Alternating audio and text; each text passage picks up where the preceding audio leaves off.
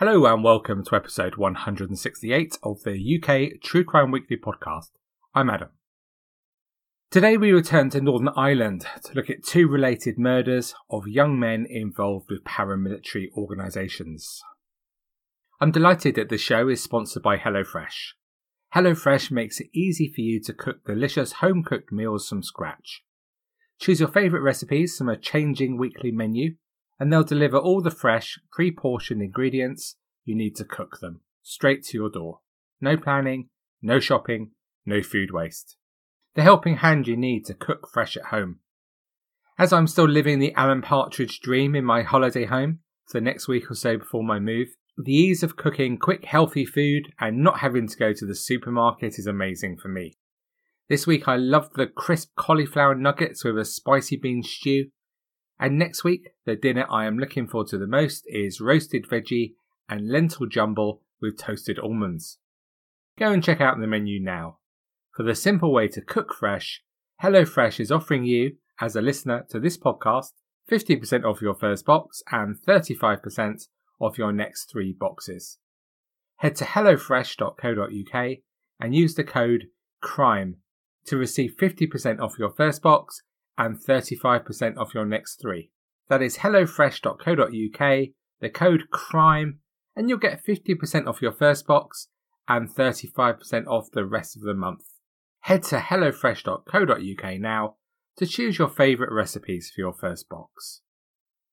Before we begin, a huge thank you to all my supporters on Patreon, especially this week's new members of this exclusive club. That's Steve Davis. And also to Julie Tunbridge, who has increased her support. Thank you both so much, it's super appreciated. There is still time to buy tickets for the London Live show on Thursday, the 30th of January, with me and Mike from the Murder Mile podcast. It was sold out, but we've now moved to a much bigger venue, and tickets are back on sale. Just search Fever Events to get your ticket for this week or the next London show on the 19th of February. Or get them at my website, uktruecrime.com. Whilst you are there, please take a look at the article from Phil Martin, who tells us about his recruitment company for ex-offenders called Exceed. That's at uktruecrime.com. Let's take a quick look at the music we were listening to, or not, at the time of today's events, the 13th of March 2017. Ed Sheeran dominated the UK music charts with 14 tracks in the top 15 and was at number 1 with Shape of You. This was also number 1 in the US, where it remained at the top of the charts for 11 weeks. And in Australia, guess who had the number 1 album? Yep, you got it. In the news this month, well done to Disney for refusing to cut a gay moment in the film Beauty and the Beast for Malaysian censors, instead pulling the film from Malaysia. The world's largest dinosaur footprint at 1.7 metres was found in Kimberley, Western Australia. And in the UK, Michael Heseltine was sacked from his role as a government advisor following his rebellion against the government on the Brexit bill in the House of Lords the previous day. All seems so long ago now, doesn't it? Colin Dexter, author of the Morse books, died at 86, as did, tragically, 35-year-old endurance cyclist Michael Hall, after being struck by a car just south of Canberra, Australia, during the inaugural Indian Pacific Wheel race on the 31st of March 2017, after covering just over 5,000 kilometres of the 5,500 kilometre distance. As always, when I cover a case in Northern Ireland involving paramilitaries, I need to make it clear again that I'm not making any political statement, and I acknowledge the awful crimes carried out by all sides. It was a lovely summer's day in Bangor, Northern Ireland. Painter and decorator, 35-year-old Colin Horner, was doing a little bit of shopping with his 3-year-old son Oscar at Sainsbury's, leaving his partner of 6 years Natasha at home with their daughter. It was about 2:45 p.m. as he was securing his son in his car seats that it happened. Colin wouldn't have seen the man, dressed all in black, park his maroon Ford Mondeo a little way from his own car, a Nissan Pulsar, and vault a small hedge to reach him. But as the man approached him with a gun in his hand, he would have known exactly what was about to happen. Colin fell to the ground as 5 shots were fired at him from close range, including when he was on the floor. His son Oscar was also knocked to the ground, but luckily was not injured. Seconds later, the gunman raced back to his car and sped off. One witness, Alan Chambers, who arrived at the car park a few minutes after the shooting, later told RTE's Morning Island that the scene was surreal, saying, "There was a casualty on the ground. There were about 6 paramedics around the person working very, very hard with CPR and also administering fluids to him. They worked on him for maybe 45 minutes. They put him onto a trolley and moved him into an ambulance and worked on him in the ambulance for another 20 minutes. And then the ambulance left the scene with a police escort." He said how it had been packed at Sainsbury's and that hundreds of people were there and had no idea about what had just happened. On a sunny bank holiday weekend, as a man lay fighting for his life, people were walking by blissfully unaware of what happened, carrying tins of paint and wallpaper under their arms, he said. But despite the best efforts of the paramedics, Colin could not be saved, and he died. The pathologist later gave the cause of death as bullet wounds to the trunk, saying it was likely he was initially shot in the right thigh, and after he collapsed to the ground, he was shot again in the back of his body. There was shock in the local community that this brutal murder had happened in broad daylight at a busy shopping centre in front of a 3-year-old child. But of course, behind the headlines, it's the family and the close friends who've had their lives destroyed forever. Colin's partner Natasha made a poignant tribute online, telling of their deep family love. She posted a picture of the family all together, including Oscar, saying, "The love in our family flows strong and deep, leaving us with memories to treasure and keep." Detectives quickly established that Colin had links with the Ulster Defence Association, or UDA, and believed that the answer to who killed Colin would be found within their organisation. Let's quickly remind ourselves about the UDA. The BBC says the following, and I quote, "It was formed in 1971 as an umbrella group for a variety of loyalist groups. At its peak it had tens of thousands of members and was the largest of the loyalist paramilitary organisations. The UDA's stated aims were to protect Unionist communities from the attacks by Republican paramilitaries, but in reality it was little more than a criminal and sectarian gang. It killed hundreds of people during the Troubles in Northern Ireland. It often claimed responsibility for sectarian murders by using the cover name the Ulster Freedom Fighters, or UFF. I covered one of the worst atrocities carried out in the name of the UFF on an earlier podcast, if you recall, the Grey Steel Massacre, when gunmen entered a rural pub and opened fire, leaving 8 people dead. Once again, all sides carried out horrific acts. It wasn't just the UDA. Initial investigations led detectives to believe that Colin's murder was closely connected to the killing of another man with links to the UDA, and a good friend of Colin's, 44-year-old Geordie Gilmore. He had been murdered earlier that year when he was shot multiple times at around 2:15 p.m. on March the 13th in his car, driving along a residential street in Carrickfergus where many children played happily after school. Although Geordie made it to hospital, he died the following day from a catastrophic brain injury as a result of a bullet wound. Alison Warner, writing in the Irish Times 3 days after Geordie Gilmore's death, provided some context about the difficulties Geordie had been experiencing with the UDA.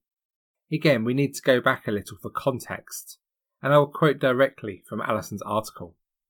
The South East Antrim UDA was considered the most deadly unit of the paramilitary organisation, continuing its activities long after other areas were said to be on ceasefire. Under the command of John Gregg, the unit that stretches from Rathcoole to Larne, taken in Carrickfergus and Antrim Town, was responsible for numerous sectarian murders. However, in the late 1990s and early 2000s, the South East Antrim UDA became better known for internal feuding and criminality. Gregg was murdered along with his friend Rab Carson in 2003 after a long-running dispute with C Company boss Johnny Adair. His killing sparked a chain of events that resulted in Adair and his supporters being expelled from the organisation and fleeing to exile in Scotland. In 2007, the South East Antrim UDA announced it was breaking from the mainstream organisation.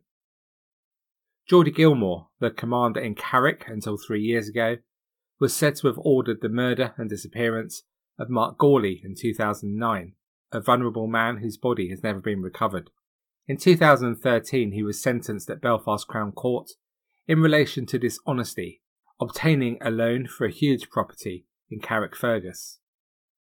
Shortly afterwards, he moved to the Glenfield estate, and Gilmore was stood down by the paramilitary group after questions were asked about the amount of drugs money he was pocketing without declaring it to the brigadier based in Rathcoole. In June last year, an altercation between a number of women escalated tensions, and the house of a former UDA prisoner was attacked. A short time later, around 100 men marched on Gilmore's home in an attempt to force him to leave the area. He refused, and then just 24 hours before he was shot and fatally wounded, he posted on Facebook, "The days of the UDA putting people out of Carrick are over." That's the end of the quote. It's Adam back now. Had this Facebook message taunting the UDA directly led to his death? There are many reports of how Geordie had refused to be intimidated by the UDA. And just the summer before he died, he played a prominent role in a campaign to deface the UDA murals still found on many local streets. This act led to outbreaks of violence which had to be quelled by significant police activity. It is significant that when Geordie made the post on Facebook saying he wouldn't be chased out of Carrickfergus, 2 further comments on that message were made by Colin Horner. Colin said, "No one fears them anymore, fucking scum. My advice is to tell them to fuck off now and walk away from them. Their drug fines, harassment and bully boy tactics backfired on them now. Greed ruins everyone." This kind of open support, and also being a pallbearer at Geordie's funeral, it is alleged, made Colin too a target for the UDA. And so for the safety of his family, he left Carrickfergus firstly for Belfast and then Bangor, which is where, as we've heard, he actually lost his life. I think it's hard for those of us not actively living in these communities in Northern Ireland to understand just how hard it is to leave an organisation like the UDA. Some insight is provided by an interview given in November 2016, anonymously, by a member of the UDA to BBC News Northern Ireland's Kevin McGee. Asked why he couldn't just leave the UDA, the disillusioned member said, "It's hard to explain to people the threat level they have against you and your family. If you walk away, they'll torture the life out of you. They will damage your property. They'll attack members of your family. They'll attack you. It's impossible. You just can't get out." Although Gilmore's defiance towards the UDA was suspected by many to have led directly to his death, I should say at this point that 3 members of the UDA who stood trial for the murder of Geordie Gilmore were not convicted of his murder. After a lengthy judgment, which took the trial judge 4.5 hours to deliver, Mr. Justice McAlinden said he had not been persuaded beyond a reasonable doubt about the guilt of all 3 in the murder. And as I record this in January 2020, nobody has been convicted of the murder of Geordie Gilmore. Okay, so with that context, let's return to the murder of Colin Horner. Detectives suspected it was related to his involvement with the UDA and links to Geordie Gilmore, but what now? Colin's family confirmed that he'd received specific death threats from the UDA, and that is why he had left Carrickfergus. And he wasn't the only one who'd been threatened due to his association with Geordie. Former soldier Joe Oliver alleged that 12 of his cars were burnt out in arson attacks on his business in Carrickfergus, as his son was a friend of George Gilmore's son, who'd been quite outspoken about the UDA after his dad's death, calling them cowards. Joe Oliver claimed that both he and his son also received death threats from the South Antrim UDA. It was clear to detectives that Colin Horner had taken steps to increase his safety, including staying in public places where he was less likely to be attacked. This is why he'd shopped at a busy Sainsbury's on the day he was killed, which wasn't his normal supermarket of choice. Detectives believe that Colin had narrowly avoided being killed 11 days earlier, when masked men were seen sitting in a car near his house. It was only when a neighbour became suspicious that it drove off, and it was that car that was eventually used in the murder. In this tight community, it didn't take detectives long to uncover suspects. This was made easier as those brought into custody had made so many basic mistakes and left so many clues suggesting their involvement. It was now for detectives about proving they were responsible for the murder. The first man was Dad, Alan Wilson, who was a sole carer for one of his children. He didn't have a criminal record, with his only conviction being for a minor road traffic offence, and he claimed to not even know Colin Horner. But talking of basic mistakes, Wilson had used his own car, so in reality he didn't have too much bargaining power. So instead he said he hadn't been the gunman, and had not been responsible for organising any aspect of the murder. He maintained that he was reluctantly forced to be involved by someone more sinister. Ryan Smythe was next, who also only had convictions for minor road traffic offences. He too denied being the person who fired the fatal shots. The next man was Joseph Blair. He too said he wasn't the gunman, and claimed to have been influenced by more senior people. He said his only role was looking out for the others. Blair had a much more significant history of offending, with 36 previous convictions between 2002 and February 2018, including 2 robberies committed in 2003 and 2004. The final man was Robert Ralph, another man with a long record of over 30 convictions, including putting up paramilitary flags in April 2018. He was seen by detectives as having the least involvement in the plot, and he'd missed 8 calls on the morning of the murder, which suggested he was not aware of what was going to happen, or at least not closely involved in the detail. He also wasn't in any of the cars used in the murder, but he did admit to knowing that a firearm was potentially going to be used, and when this is the case, the potential implications are clear. There have been lots of mobile phone conversations between the 4 men, but of course this is no evidence of guilt. But using cell site analysis, DNA evidence and witness statements, detectives pieced together what they thought had happened. They felt that 34-year-old Joseph Blair was a passenger in a surveillance car, a Ford Focus owned by Wilson, that was at Colin's house most of the day that he died. Photographic evidence placed it there, and as it was Wilson's own car, he was quickly traced. Cell site analysis and CCTV showed that the Ford Focus followed Colin's car, and that Blair made a 6-minute call to someone suspected to be the gunman, saying that Colin was on the move. When Colin was in Sainsbury's, Blair's phone record showed he'd made a number of calls, and when the murder took place, the Ford Focus was in the car park just a few feet away.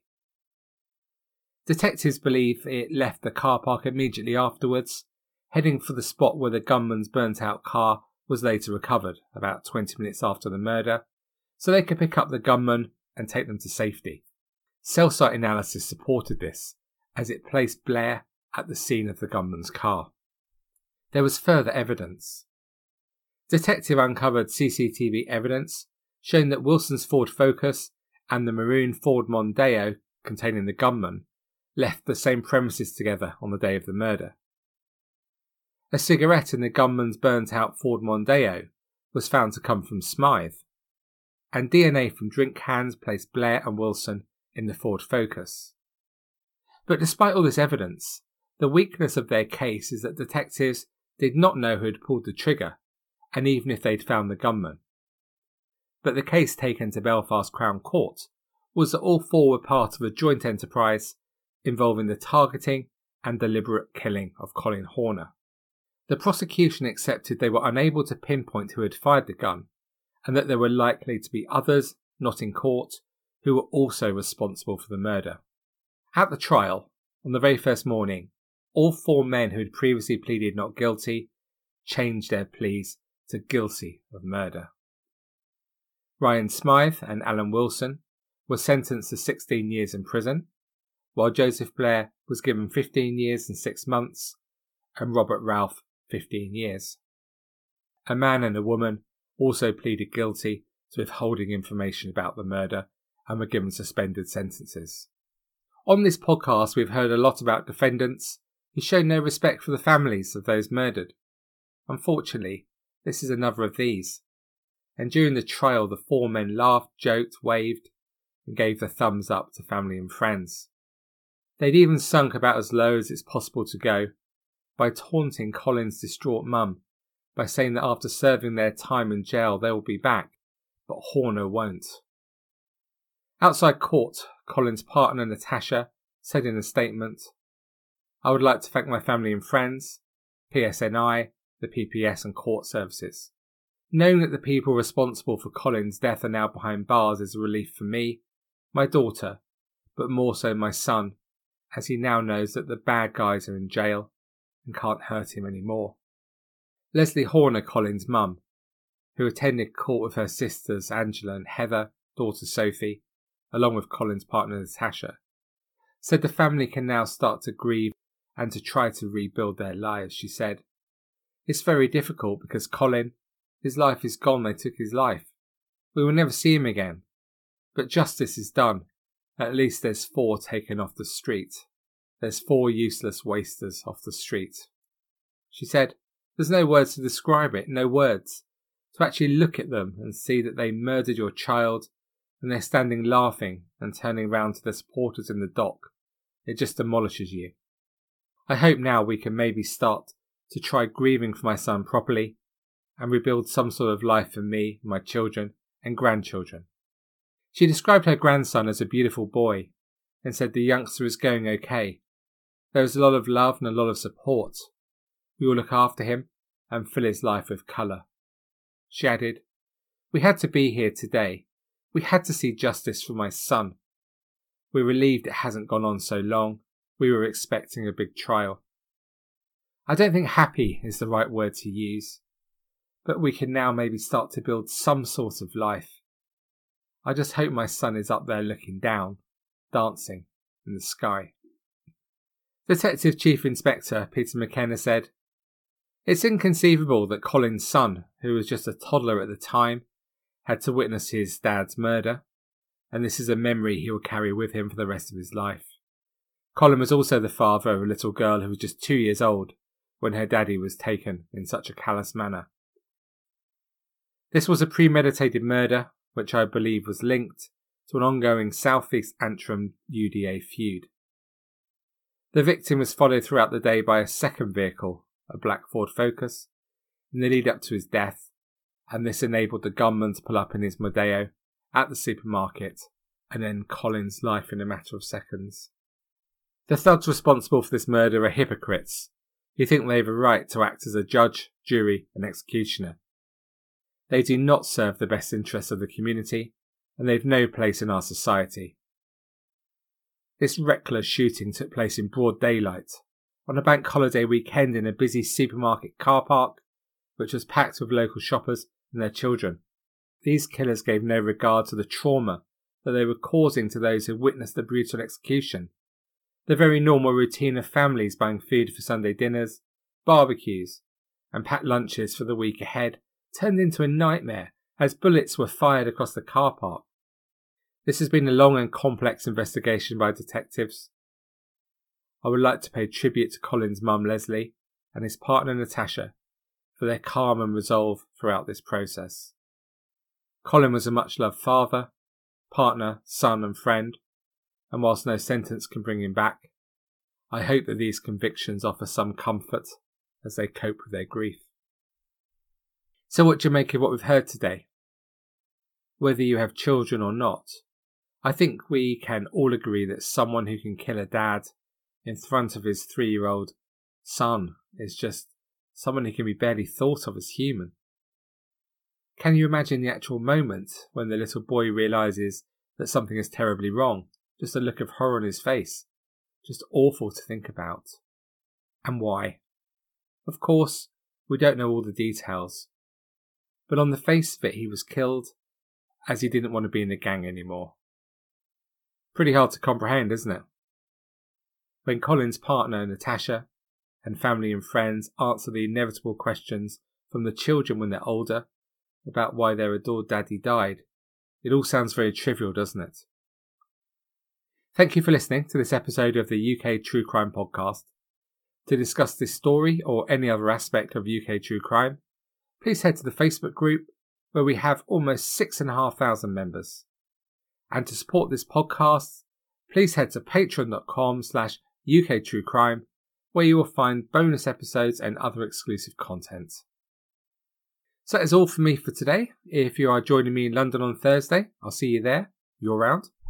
Otherwise, don't forget to put in your order to HelloFresh and to check out the article from Phil Martin about the Exceed recruitment agency on uktruecrime.com. So I'm off to try again to order broadband via BT. Dealing with that company always makes me wonder how something so simple can be so complicated. So on that note, thank you so much for joining me, and I'll catch you next week. Stay classy.